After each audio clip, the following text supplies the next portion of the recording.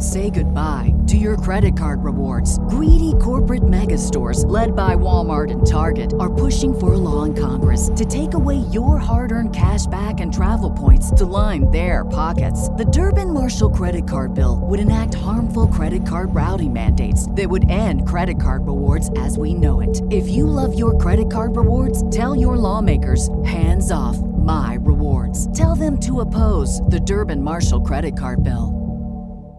Catch those springtime vibes all over Arizona.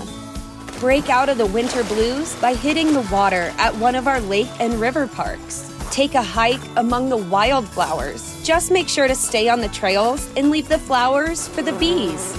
Discover Arizona's best kept secret and visit azstateparks.com/amazing to start your springtime adventure.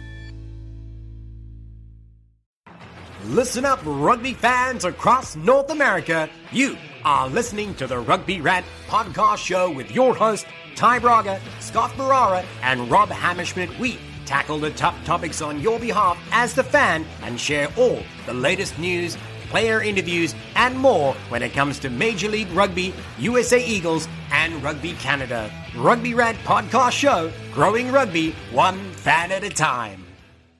Hey there, rugby fans. Welcome to another great episode of the Rugby Rant podcast show with your team. My name is Ty Braga, the host for today's activities, alongside the familiar faces of Rob the Hammerschmidt. And by his side, to be able to take on the team, we got Scott, the big guy Ferrara. But more importantly, joining us for the first time, we have longtime MLR fan and a fan of the Rugby Rant. Let's welcome Corey Egerman. Corey, welcome to the show, my friend. Thank you very much. Good to be here. Hey, and can I just say, I'm just glad that we have another friend from Chicago joining the show finally. Scott had Mikey on a couple times from New York, so we finally got another Chicagoan. That is so true. Because you know what? Like, Scott's got plenty of backup on the show, right? Not many have come out from Chicago nor the Midwest, right? Listen, I claim Mikey P, I claim Craig, and I'll claim TJ just because TJ's cool. Well, let's not forget the host of Rooney players that have joined us too, right? So, yeah, a little outnumbered there you have been, Rob. So now at least you got one more to be able to not necessarily be on your side, but Amanda could be in your corner. So let's see if you can both put your points forward here tonight. As you know, if you are a fan of the Rugby Rant podcast show, this is the rugby debate show where our guests are put to the test as they debate the hot topics that you have chosen on the MLR Fan Zone to debate. What are they? Well, let's run through them. First up, we've got the talk of Glendale athlete crossover program. Good idea. What do we think? What are the drawbacks? We're going to put it out to these guys to find out what they think with their opening rants in the first round. Moving into the second half, we're going to take time to talk about the talk of Toronto Arrows moving to a new location for the 2021 season should they have to, through many conditions linked to COVID. So we'll be debating that and more throughout the course of this episode. And before we dive into it, I want to take an opportunity to thank our sponsors at the Rugby Shop, who, of course, have given us the opportunity to create such wonderful branding for the Rugby Rant podcast show. If you haven't yet had the opportunity to go and check it out, make sure you go and check our gear at therugbyshop.com. It is 20% off this month only. Through January, anything that you purchase from them will be 20% off. A great way to be able to save and, more importantly, help us be able to feed our families. At least we got expensive rugby habits, and I know that Rob can attest to that. His wardrobe is quite filled with not only everything from the MLR, but in particular NOLA. Oh, you bet. Gentlemen, now that I've taken the opportunity to be able to introduce you, our sponsor, and everybody to the show, I want to be able to open it up with the first rant being handed over to Corey Egerman to talk about the Glendale crossover program. So let's start now with your 2 minutes. Begin. I think the Glendale program sounds like a great idea. And the idea is to bring elite athletes into rugby. They're looking for guys who are almost NFL level, almost Olympic level sprinters. They're looking for people who are great athletes to come into the program. What's not to like? One thing with it, I think you can split it into two different types of athletes. I think you can split it into both guys that are coming back to rugby and guys that are brand new to rugby. Guys coming back to rugby can be like guys like Paul Lasike and Sam Wuching, guys who grew up playing rugby and then had opportunities to further their lives via football. Paul Lasike played for Rob and my Chicago Bears for a long time. Sam Wuching played football at Washington. They were able to get good educations for free, and then Lasike had a long career in the NFL. This kind of league could be, or this kind of for them to go back to rugby, get their feet wet, and get back to it with high-level coaching. The other way is, I think the way that they're actually more focusing on is people brand new to the game, taking those elite-level athletes, like I said, NFL-level guys, and turning them into football players, or turning them into. I think this idea can work. Look, guys who have been great Eagles before. You got Luke Gross, who played college basketball. Dan Lyle, who was just on the show, was a football player in college. Dan Payne, wrestling. In the sevens game right now, you've got two guys in Carlin Island who are track and football players. You can turn those guys into elite rugby players. We've seen it. The one thing, though, is I think you can turn an All-American linebacker into a great flanker. I don't know if we can be turning an RPO-style quarterback into a number 9 or number 10 on the team. That, I think, takes more years of being in the game.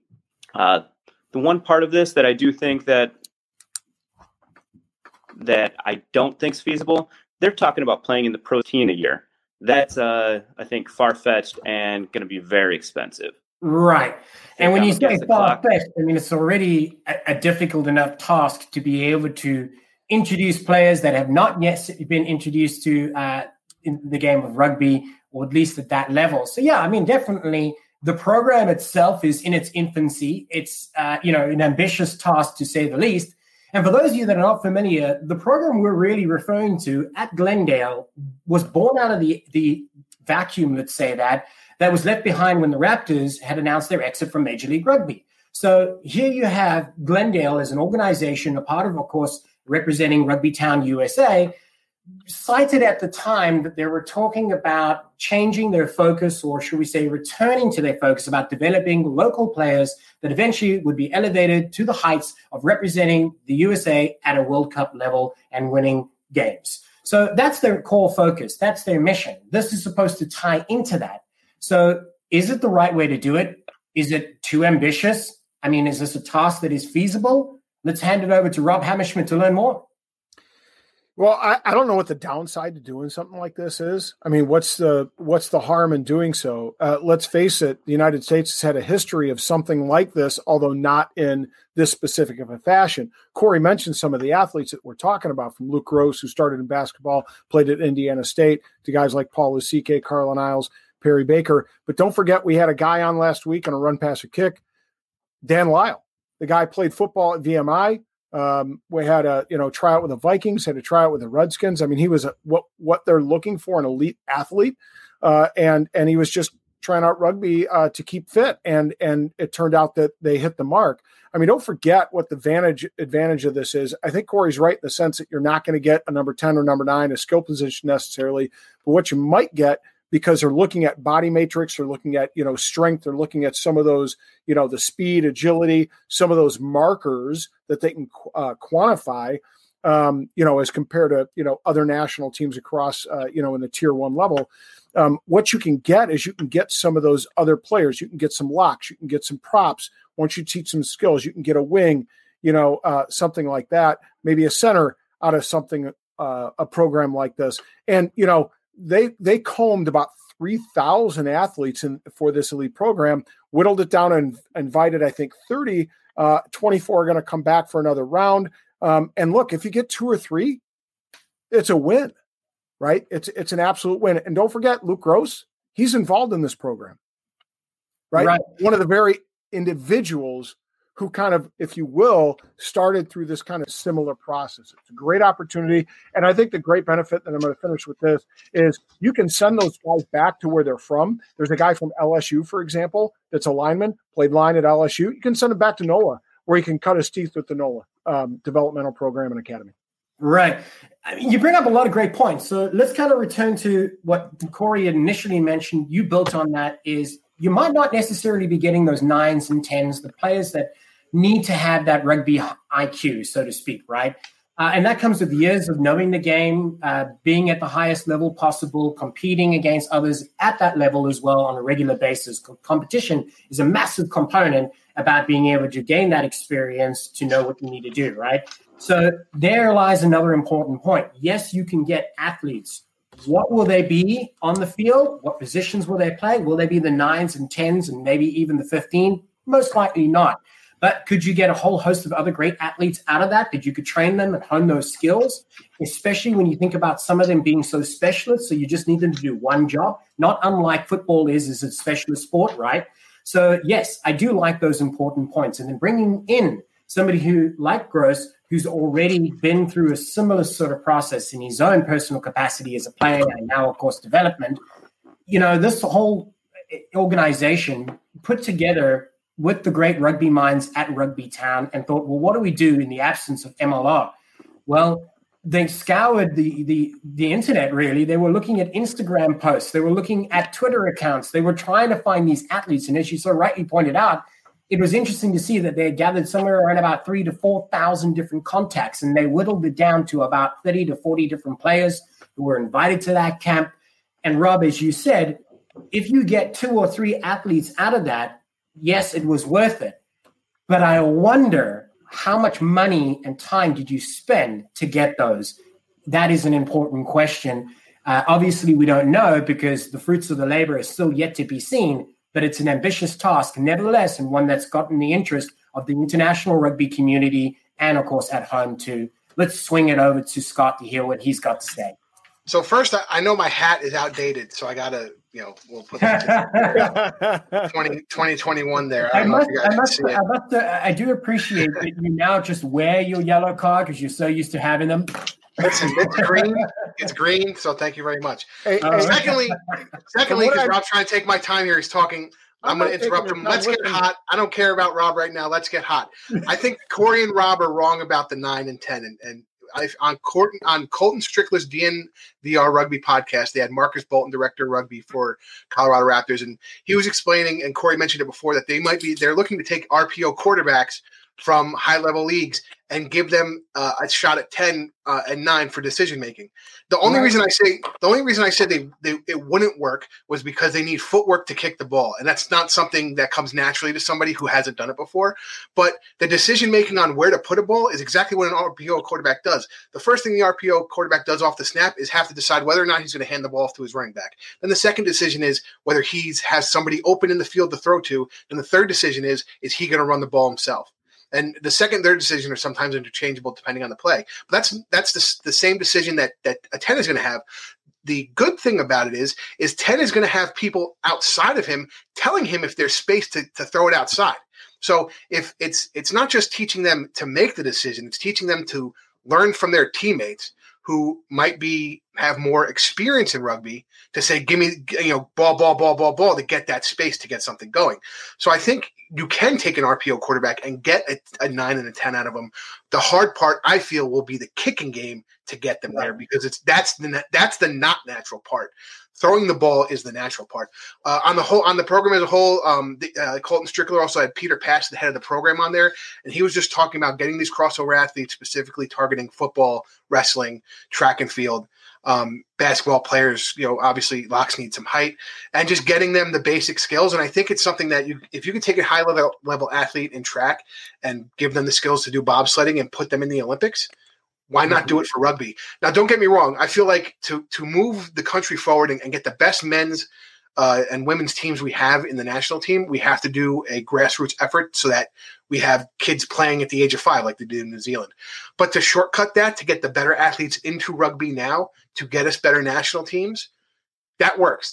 My point is, why not try? And the third point I want to make is you brought up the money portion. And my point is, if Team USA is going to be wrapped around Glendale, you're going to get the money when you have all those test matches or you have, selects matches, or you're going to make some of that revenue back eventually when we have fans in the stands. So I think they're looking ahead to when these players are going to be on the national team or get a sevens look.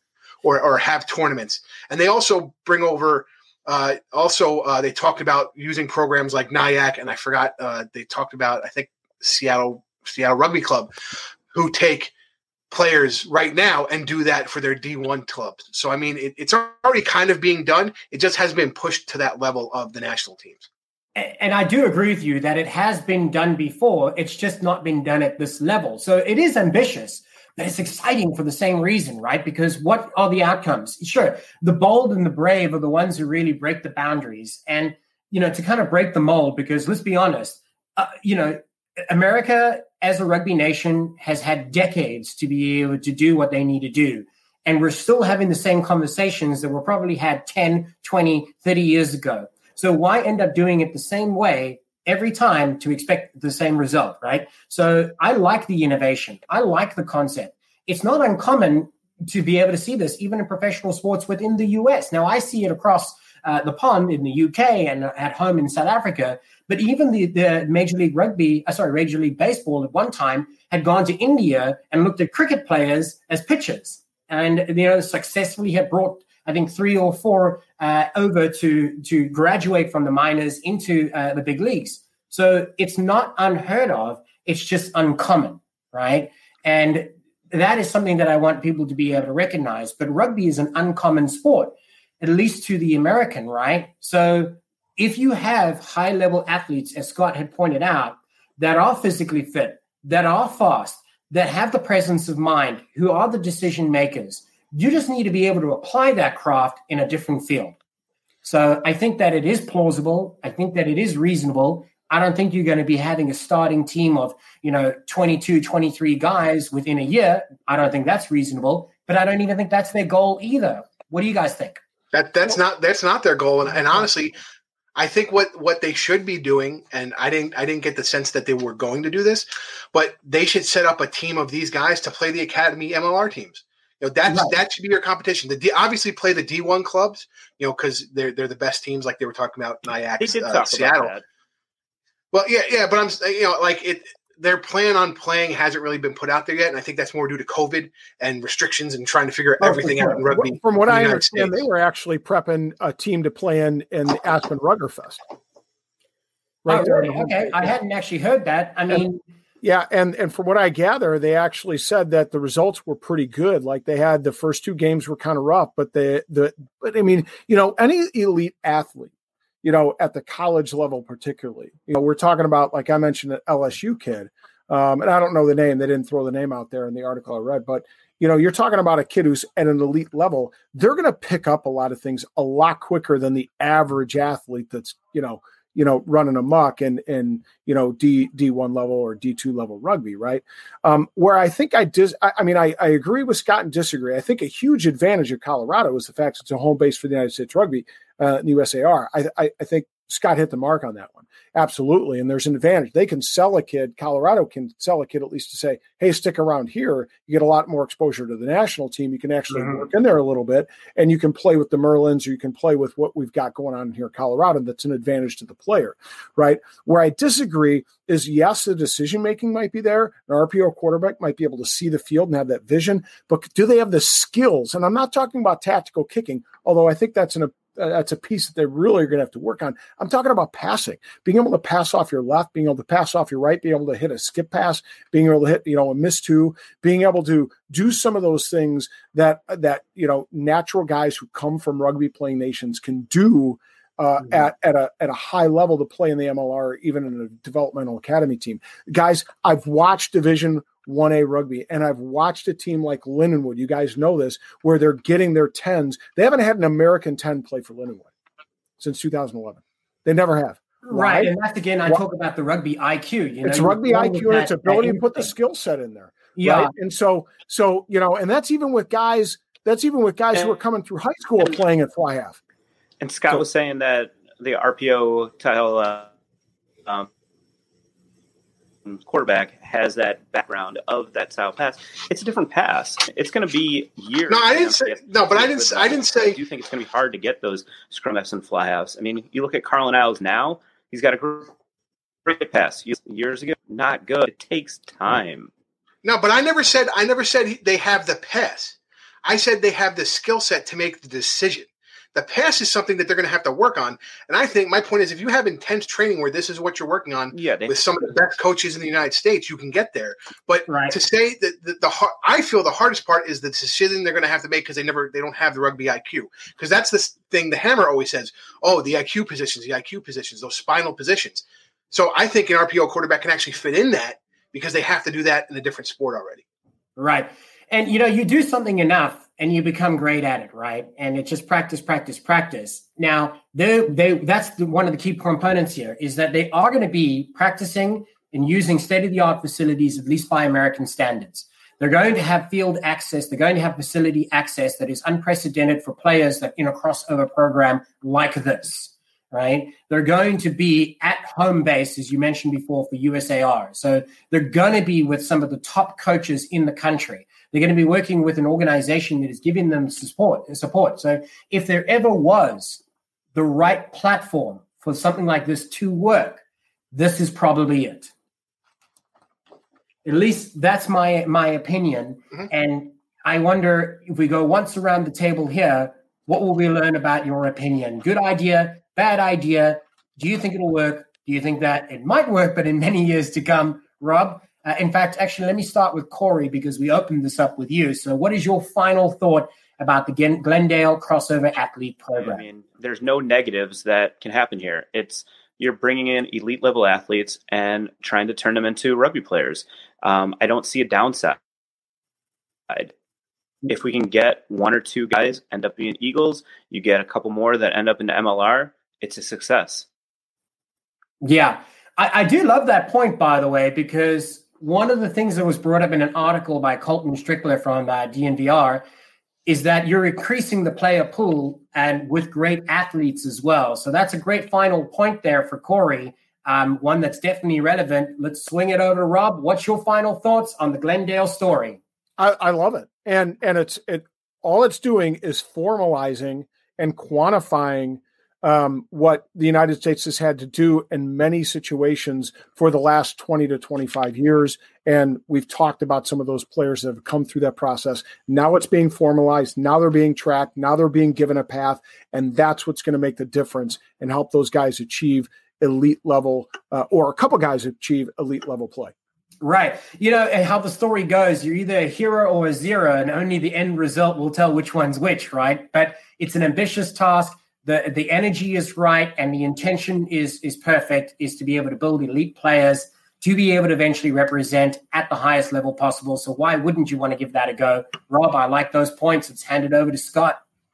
I think Rob and Corey hit it on the head. I think there's no downside. And like Dan Lyle said in our previous RPK interview, you have athletes and you have gamers, and the best rugby players have a good mix of both. So we already know that these are athletes. So let's try and make them rugby gamers. Secondly, if you get a couple guys that can be successful and go to the national team or go to MLR teams on contracts, the word's going to spread throughout the different communities. Hey, if it doesn't happen for you in your sport, you can back into rugby as a sport and play professionally or play for a national team or even play on a sevens team for an Olympic gold medal. Right. I mean, if you think about how many athletes don't unfortunately make it to the higher levels beyond, think about how many guys are actually great at what they do at a college level in all sports that never make it any further, and what is the next option for them? And this could be another way to be able to pursue a professional sports career, although a slight deviation, but still would give them the opportunity to be able to tour the world and do great things, as it has been for Perry Baker and Colin Isles and, other sevens natures and players around the board. So, gentlemen, it has been an interesting debate. Ultimately, we all think it's something good, and we hope to be able to see great things come up from it. So, well, Rugby Rant fans, that was another great episode to be able to talk about the Glendale Crossover Athlete Program. We had Scott, we had Rob, and of course we had Corey Egerman talking about what they think about it. And ultimately, we all agree that it's good news for rugby, especially if you can get some stellar athletes out of this crossover program. But stick around, because we're going to come back after the break talking about the Toronto Arrows relocation for 2021 season. After these words, we'll be back.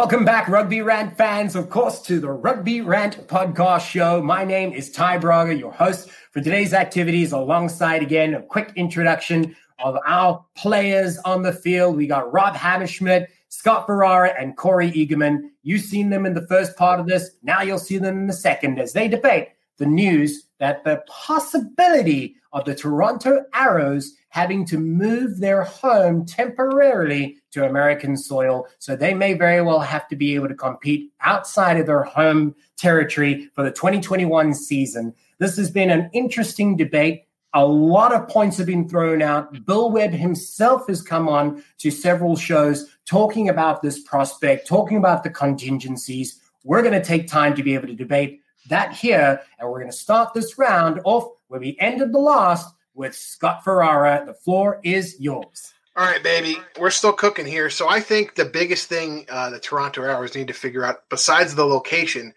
is location that will give them fans. So, for example, I don't think it's worth their while to come to New York and share a place in Rooney, which would be an exorbitant expenditure anyway, but also because they can't get a gate if they're playing in MCU Park because New York State is allowing fans. So if they have, obviously Bill Webb has talked about they are doing their best to try and play in the MLR this year, and they're looking at every option. And he has been saying that for quite a while. So it's been in their mind that they might have border issues crossing back and forth every time, and the U.S. teams crossing into Canada. So I do think if they can do a relocation because the border is an issue, I think that's their best bet. They have to find a place that will allow them to have fans or some fans or social distance fans or something. If they can, honestly, I think they go to Ohio. I think they stay in the middle of the country. That helps them go to each coast. That helps them, Ohio's not that far from the East Coast and not that far from the South. So you can take those trips easily for your Eastern Conference teams. You can cross over to your Western Conference away matches quickly.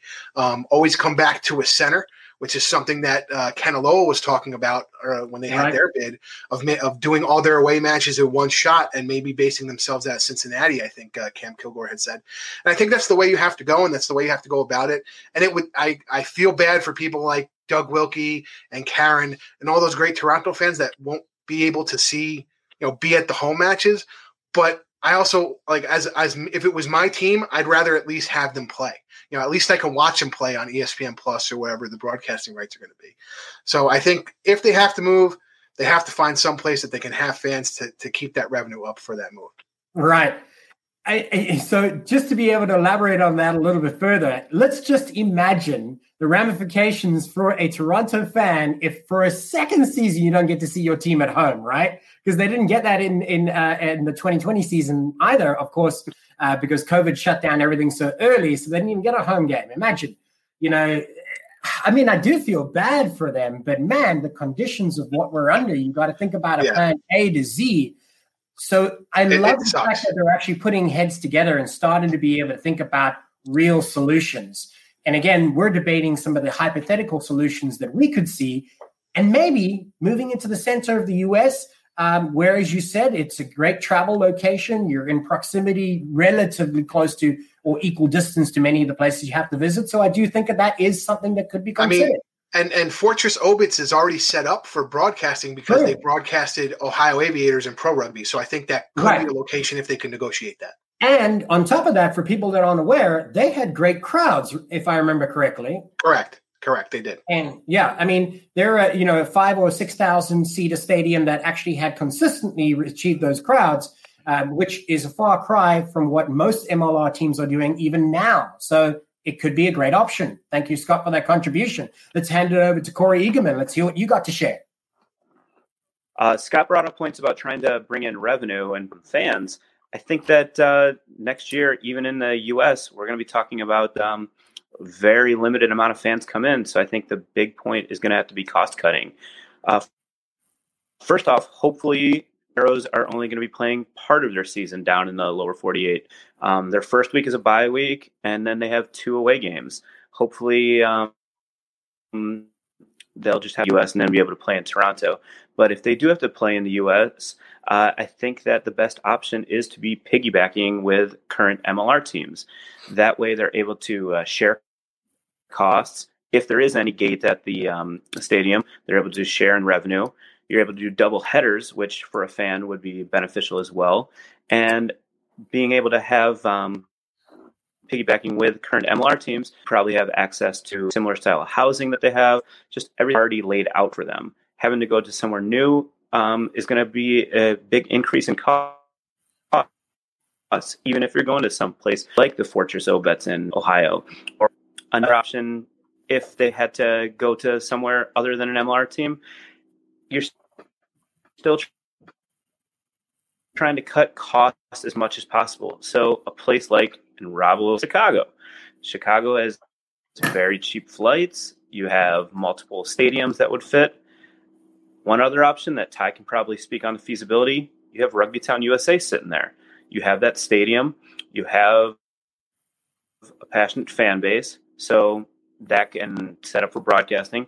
That could all, we're hearing from Bill Webb, they want to play. They're just looking to try to compete for the MLR Shield. So I do think it's going to be best for them, though, to be able to cut costs as much as possible, because it could be a tough landscape in 2021.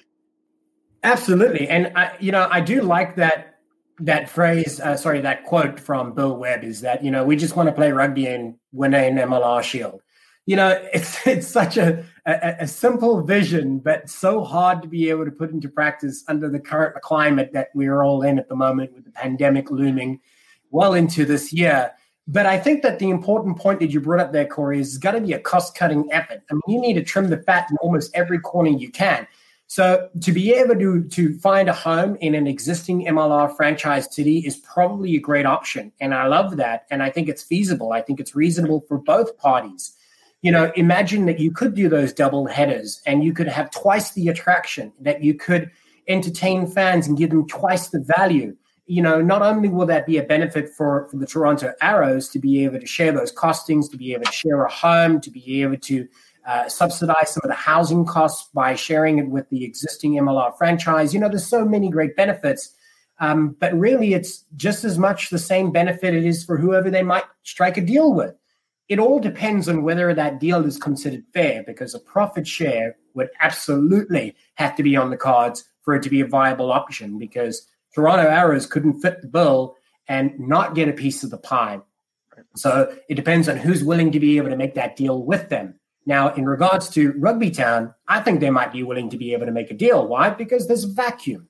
Now, we have just spoken about that Glendale program, but it's interesting to be able to see what of their calendar and how much of the facilities that would take. Or could it be a great opportunity to combine it and give them some game time to have the athletes practice with them? There could be a great silver lining, and it could be a great opportunity to merge those two programs.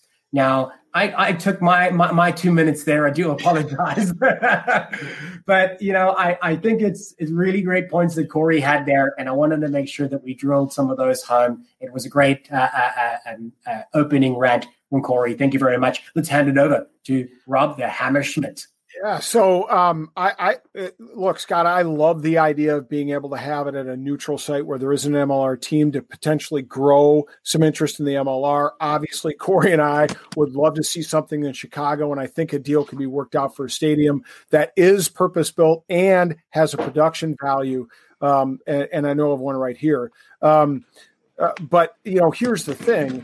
Even I don't know about Ohio, but here in Illinois, we're not sure what kind of fans are going to be able to show up in Major League Baseball stadiums. So to me, the logical choice is to piggyback and split costs with an existing MLR team, do like Corey did and do a doubleheader. And to me, you do one of the Texas teams, right? You've got right. Aviva Stadium's a purpose-built rugby stadium, right? You can rotate them through Dallas to Austin with relatively little travel. Hell, you could even go down to NOLA, right? And Louisiana is pretty well open right now. I know that most certainly. But let me throw a little idea at you. If they have to go that route and they're able to, I looked at the schedule. Here's what's cool. They actually start. They actually have 2 away games starting in March, right? In April, they start to hit some of their home games. You flip the home games with away games. They're supposed to play and open with New England in New England. You just flip it.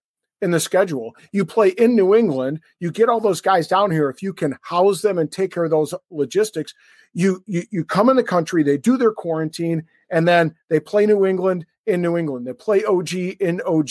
They play at Rooney. Then they play down in NOLA. And then later in the back half, hopefully things open up and they actually let those teams then play up in Toronto in the back half of the season. Is that ideal? No, but it certainly solves a problem. They don't actually hit a Western Conference team until the third week in May, right? So think about what that availability in the calendar would allow you to do. Right. And I think I like that point. It's pretty interesting. Hold on. I want to be able to just pause for a moment and dig into that a little bit further because it's an interesting prospect. Now, the first thing that I love about it is it gives you a little bit of breathing room. Conditions may change. Scenarios may come available that you hadn't even considered. Just by having a couple of extra weeks, it can actually make a big difference.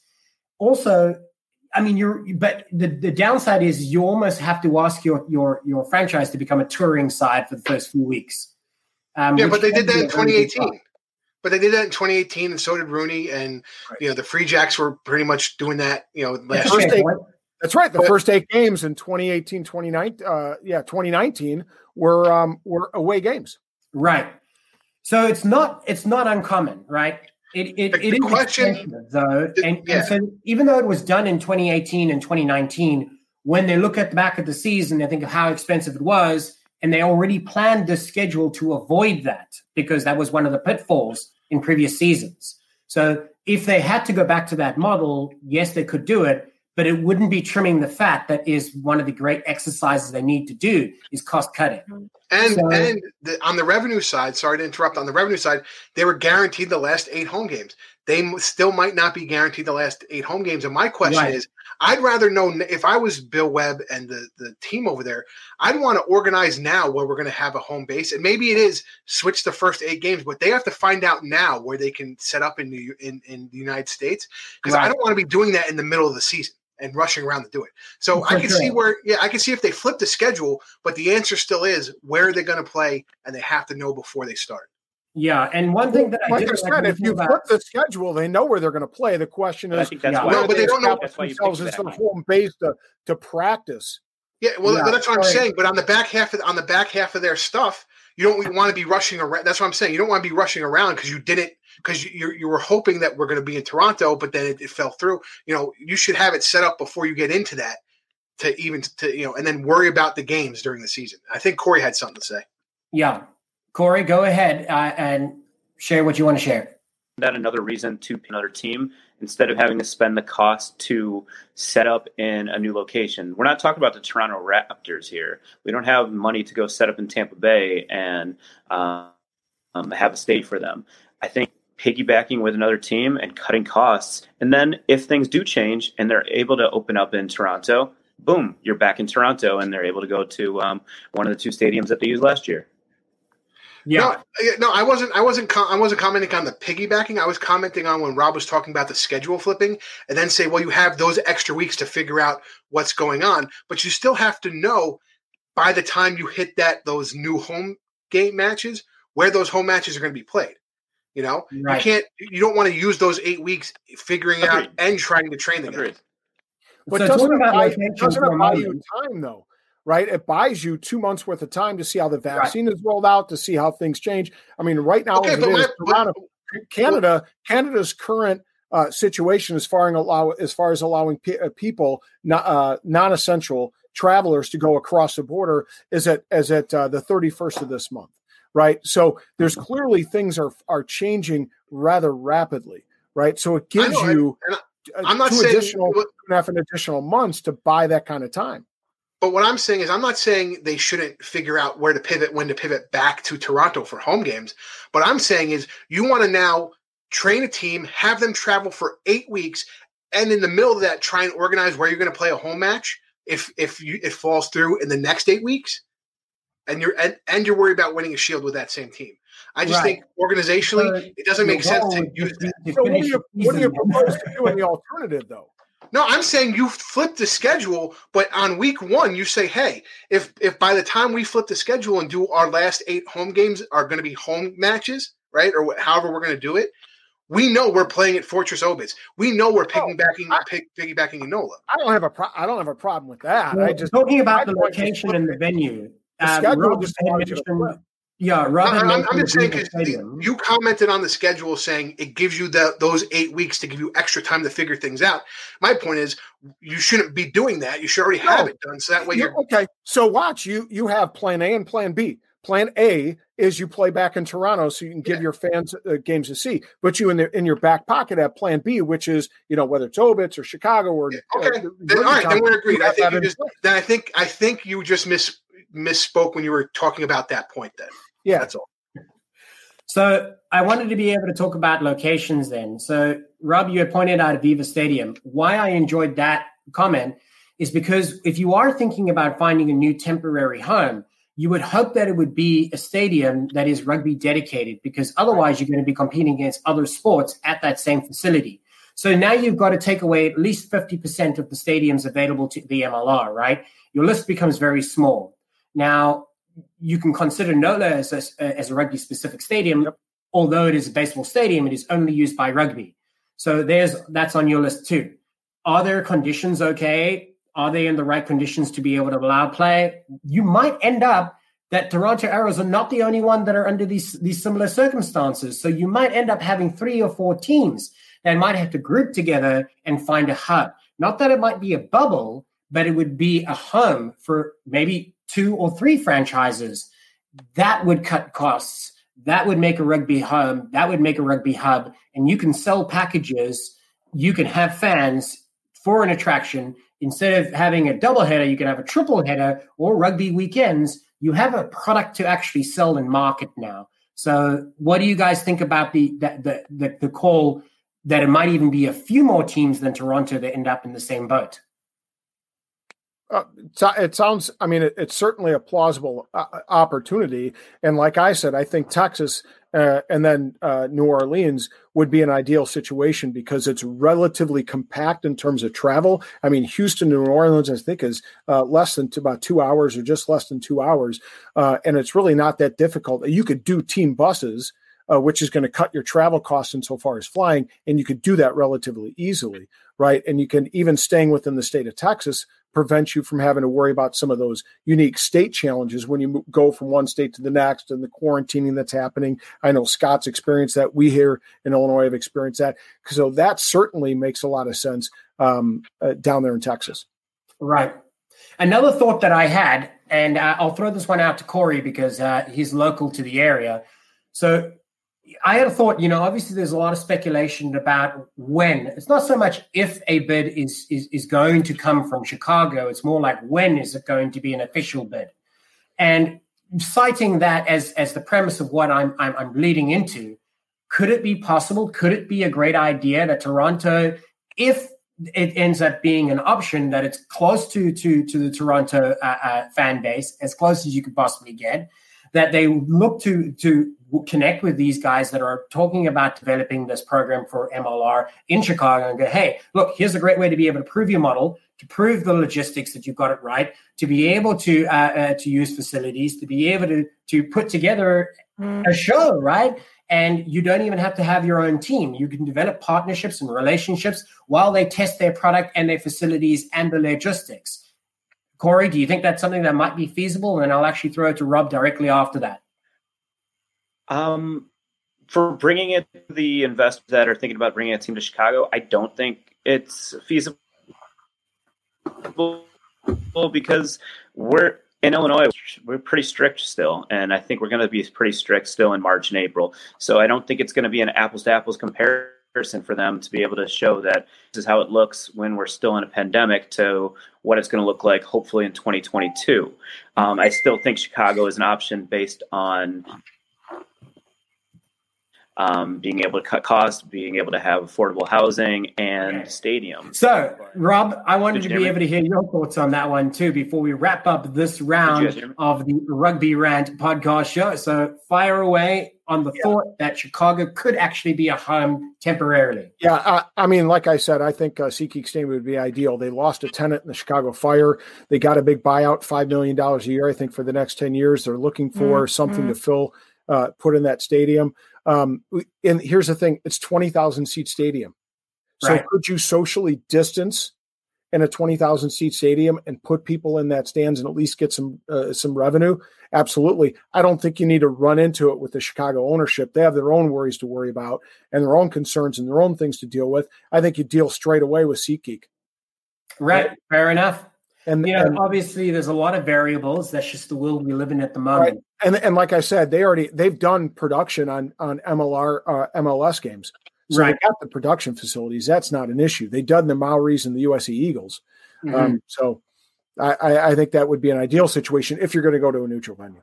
Yeah. And, you'd almost have to look at, like I said before, you'd have to look at a plan A right through the alphabet, okay, because everybody's got to roll with the punches. The season that's coming up ahead is, I hate to be able to say it, but as a fan, I would so be disappointed again if it ended up being another cancellation. So they do have to tread carefully.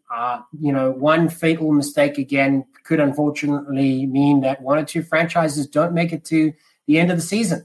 And let's face it, we talked to Bill Webb, and Bill Webb said he had a plan A through Z.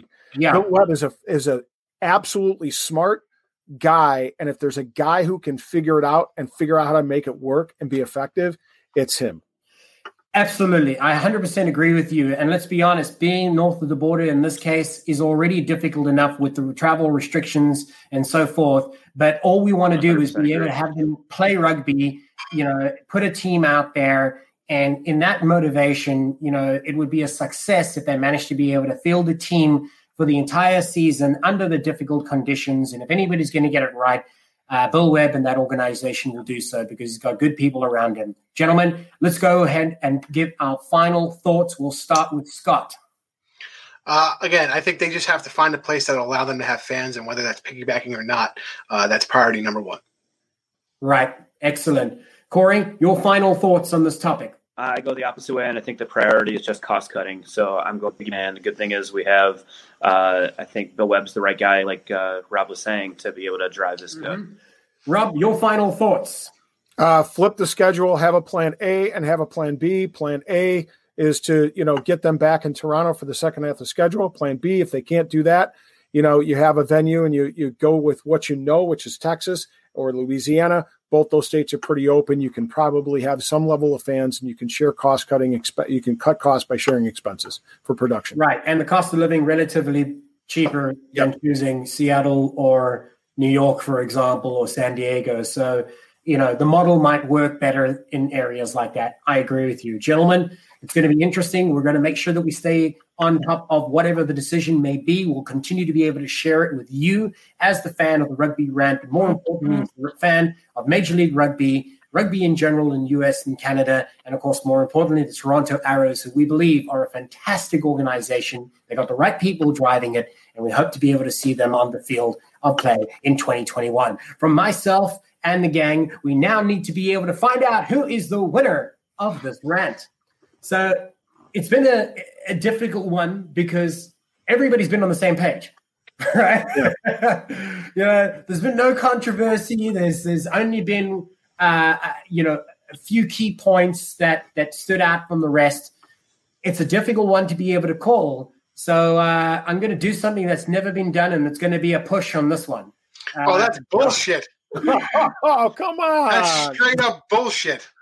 I tell you, it's rare, but there are drills in rugby. Okay. I'd like to point out, I filled in for you for several weeks. In New Zealand, by the way. I filled in for you for several weeks. I came in hot and ready. I definitely blew the competition out of the water, and I want to. And you know what?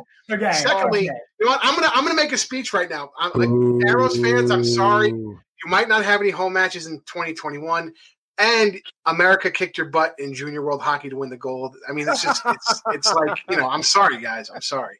That's my winner speech because I assume one thing I can agree upon. He's the Canadians.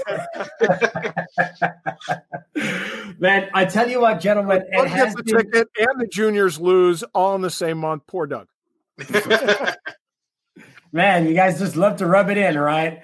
So, gentlemen, I want to be able to draw the attention to our guest for a moment. Corey, You've been a great sport to be able to take on these loud mouths of rugby podcasting between Scott and Rob and myself included there. But we want to give the floor to you right now to be able to send a shout out to anybody important to you, a message you want to be able to send out there. Here's your opportunity, my friend. Go ahead.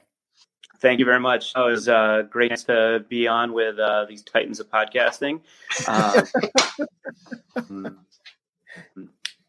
Shout out to a couple of clubs I've been with, University of Wisconsin Rugby Club, Princeton Athletic Club, and also Lincoln Park Rugby in Chicago, who good rival of Blaze. But thank you all for me, and I was blessed. Excellent. Well, I've said it before, and I'll say it again. Flattery gets you everywhere with this podcast. So we're going to have to probably end up bringing Corey back because this was a push on this one. So make sure that you watch and learn when that next opportunity will be for Corey to be able to tackle these two, as you put it, titans of podcasting. That's going to be the next title that we're going to go with.